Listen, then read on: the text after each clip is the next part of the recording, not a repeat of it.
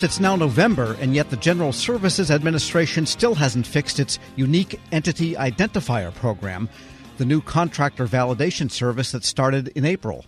Industry and at least one lawmaker are losing patience with GSA's inability to solve this problem that's still affecting tens of thousands of companies. In his weekly Reporter's Notebook, Federal News Network's Jason Miller writes about another chapter of this saga to modernize how the government validates and verifies the company it does business with. And Jason, as a matter of fact, I have tried to get for myself, just to see how it worked, a unique entity identifier, and I have a DUNS number already, and does not compute. So this is important, though, isn't it? It absolutely is. And I think if people don't remember what's been going on, this started April 4th, 2022, where GSA said, okay, the time has come. We're getting out of the proprietary use of the DUNS, Dun & Bradstreet number, and moving to this non-proprietary approach called the UEI, Unique Entity Identifier. And while the initial, okay, you have a DUNS number, now you have a UEI number, that went well. It's the validation service or the validation piece that has really been backlogged and causing a lot of problems. And this is important for two reasons, Tom. This is important because, number one, you can't win a contract unless you have a UEI number that's been validated in the system, in the SAM.gov system. And second, you can't get paid if you don't have a UEI that's been validated. So companies need them to bid on contracts and to get paid from current contracts. And this is why this is so key, because they expected it to be done and expected it to happen fairly easy, and it has not. And here we are again, months and months later, and it's been going on since April, and here we are in November, and there's a lot of frustration. And what's the latest that GSA is trying to do here? Now, I've learned that GSA still has about 50,000 companies, and that was of maybe a week or two ago, and grantees are still waiting to fix these validation issues that's causing these delays in awards as well as getting paid.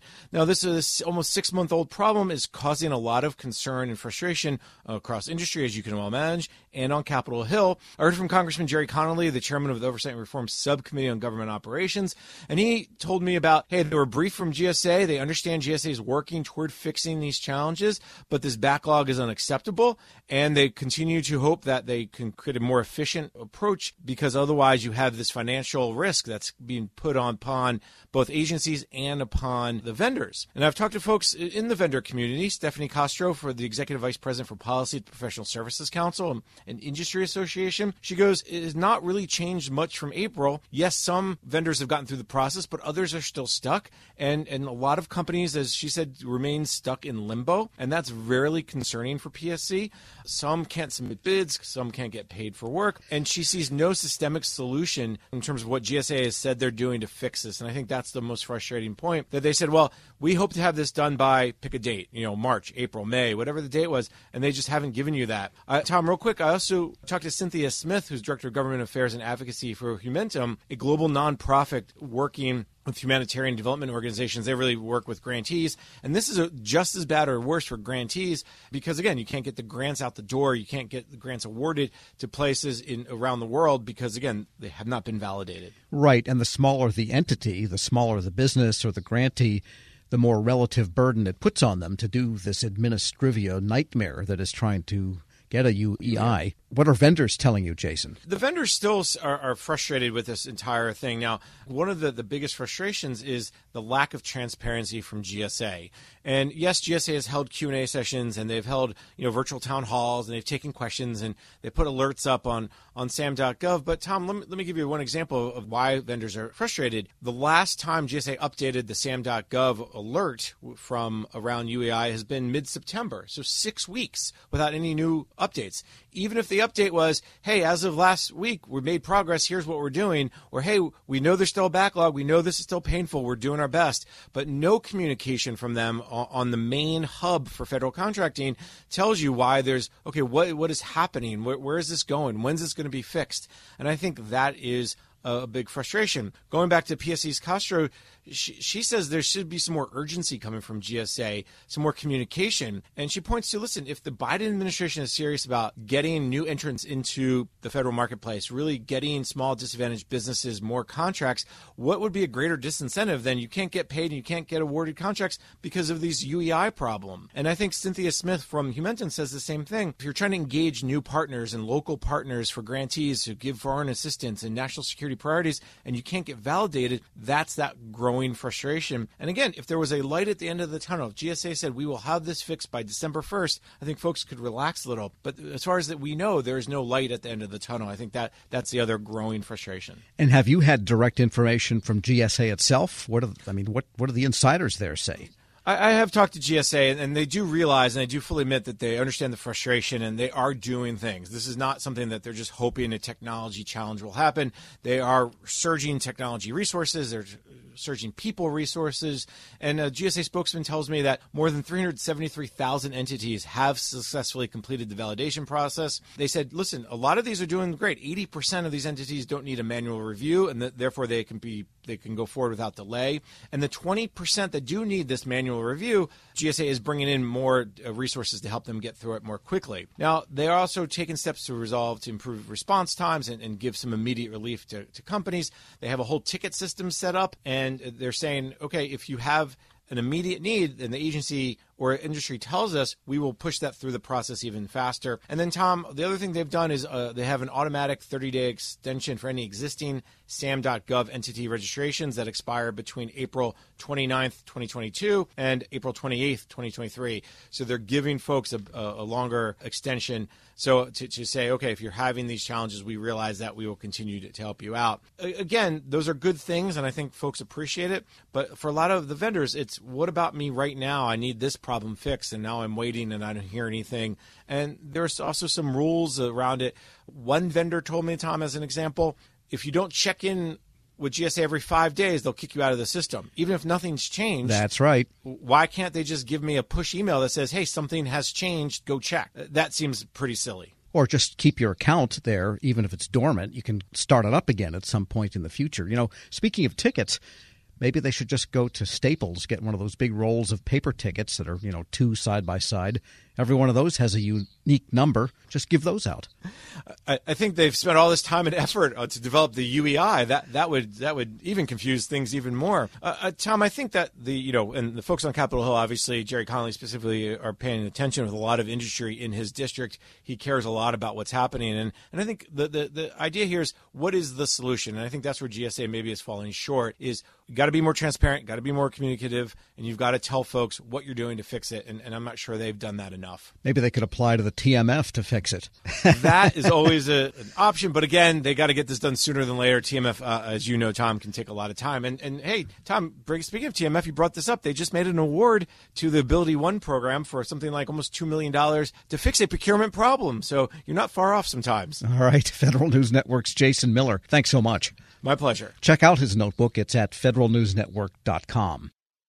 Leadership today, especially within the federal workforce, is being tested more than ever before. After an exemplary career as a former executive at the FBI, focused on policy and strategy, Sasha O'Connell, Ph.D., is guiding future federal leaders as the executive in residence in the School of Public Affairs at American University. Sasha joins host Shane Canfield, CEO of WEPA, to discuss her exciting career, the future of the federal workforce, and the lessons she's learned along the way. Hello, and welcome to the Lessons in Leadership podcast. I'm your host, Shane Canfield, CEO of WEPA, and today I'm thrilled to be joined by Sasha O'Connell. Sasha is an executive in residence in the Department of Justice, Law, and Criminology at the School of Public Affairs at American University, and spent the majority of her career at the FBI, and most recently as the organization's Chief Policy Advisor, Science and Technology, and the Section Chief of Office and Policy for the FBI's Deputy Director. Sasha, welcome. Shane, thanks so much for having me. It's a pleasure. Can you give us an example of someone early in your career that motivated you, and then what did that look like? Sure, absolutely. So it sounds almost cliche, but it was the dining room table. So I grew up with a stepfather who spent 30 years at the Veterans Administration at the VA, and he talked at the dinner table. He started as a social worker and then sort of rose up into management, administration, and leadership. And his stories, right, and his approach really, really impacted me. My mom, interestingly, ended up in a career in public service. She was a prosecutor. She's currently a retired state superior court judge. But she had a big career change also in her 40s. She went back to law school in her 40s. So getting all of that in the mix at a young age at the dinner table really, really impacted me in really specific ways. Yeah, that's amazing. My father was part of the generation that took President Kennedy's call to action. And he took that to heart, and he went and worked at the Department of Interior and a number of other places in federal service. So it's catching when you're around it. You've held a number of leadership roles at the FBI, which is historically a male-dominated organization. What skills or traits helped you most as you navigated that? Yeah, it's an interesting and challenging sort of situation and question. One I don't think I still am reflecting on. I've been out of the FBI about 6 years, and I'm sort of still thinking about it. I think the bottom line was when I was there, and I really grew up there, I didn't know any different. I grew up with male cousins and brothers, and it was sort of a continuation of my existence. So it did, in retrospect, it was a really unique situation, but it didn't necessarily feel that way for me at the time. I think staying mission focused, staying not about me, staying flexible in terms of problem solving all helped me. I will say there's resources today that weren't there when I was there, or certainly when I was starting out. There's a lot of affinity groups for women in national security, women in federal law enforcement. And I will say I think I would have really benefited from access to those kind of resources as I was coming up. I had both incredible mentors, men and women, women across the organization who I became very close with, who were incredible supports, not just getting the job and starting out, but sort of matriculating through. But again, I'm really sort of proud of and involved in some of the work of those external organizations that bring women across government, executive women in government, and those kind of organizations together, because I think it is really, really helpful as one moves through. Yeah, we actually work with a number of those too, and go to their events and conferences and support them because it's important. How has your leadership style developed or changed over the years? Well, I think I've gotten a little more confident in it, right? The seeds were there at that dining room table. One thing that carried through that I learned from my stepdad was to focus on the process. He would talk at dinner about big ideas or big changes and how to get from here to there was part of his day job, so he thought about explicitly, was getting other people on board, getting that stakeholder engagement, getting other people to think it was their idea if that was required. And that's something I started out with as a gift, right, that kind of approach. And then I got confidence in that, and then I added things. I will say, as I moved on, my appreciation for taking care of is maybe the wrong word, but really focusing on the people who work with you and for you in some instances, making sure that they have what they need to be successful in a tactical way. But then also something I definitely learned at the FBI as I went along is, the importance of creating an environment that is supportive and inspiring. We joke about it, but food has played a pretty serious role in my leadership style over time. I learned from great mentors. I worked with Bill Estevez at the FBI, who had a full-scale cappuccino maker at his cubicle, right, and would host coffee hour, and you'd see the steam rising across the cubicles. I worked with a great friend who used to carry hot frittatas for breakfast celebrations on the metro, right, in one of those sort of coolie bags. And so I think it's been additive in terms of learning, gaining confidence in my approach, and then adding these pieces as I go that I've certainly learned from mentors and colleagues. And clearly you never let anything get in your way. You were mission focused, as you mentioned, and you just got the job done no matter what was in front of you. Well, I wish it was that easy. I mean, I think we had a lot of success. One thing has always been my approach when starting out as a leader, too, is to solve near-term problems. I always say sort of deliver short and then you can push them long, right? So we don't always succeed in those long-term goals or those, sort of blue sky ideas as leaders we want to achieve. But we deliver on those short-term pieces, right? And you get that buy-in from the stakeholders. And then often you can push toward those bigger dreams, hopes, aspirations, and goals. I would like to say I was 100% on both fronts. I'm not sure your characterization's 100% accurate there, but I'll take it in this sense. Looking back, what's one piece of advice you might have given your younger self when you first started?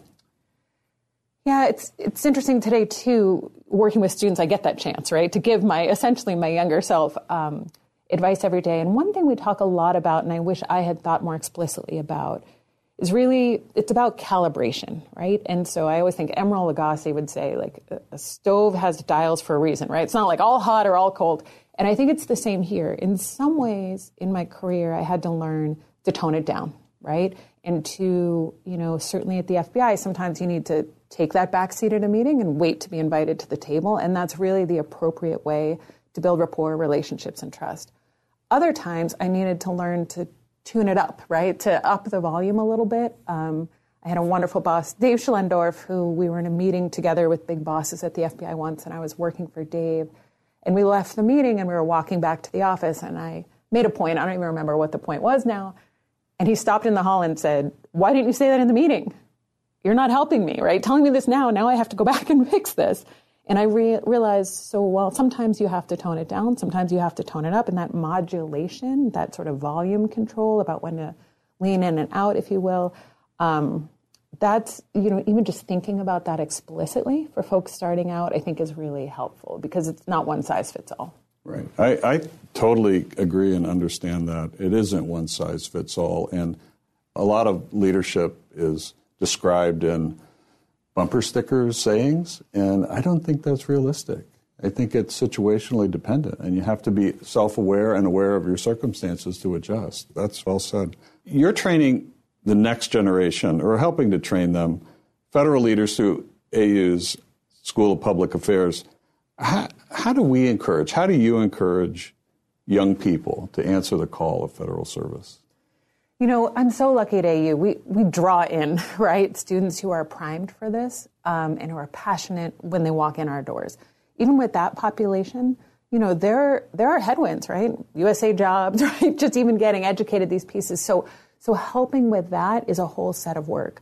I'm also really passionate about, as you point out, reaching out to a diversity of folks who haven't even thought about these careers as careers. I had a conversation with a young woman the other day, and she was talking about law school. I'm fully supportive of law school, and I said, "Have you ever thought about a career in federal service?" And she said, "Isn't that for old people?" I said, "Okay." So, there's an education to do, right? Clearly, she's never seen the softball leagues, down on the mall, or kickball, or any of the fun we all have in town, where we certainly did when we were younger. But I really try, again, podcasts like this and other venues to put myself out there and really talk about what it's like, the opportunities I had at the FBI to be in the middle of the mission space, and to explain that the federal government needs all kinds of skills, right? And diversity of thought, right? And diversity of people. So there's that sort of working with the group that's primed for us, and we need to help them get over those barriers, get in, and then stay engaged and passionate.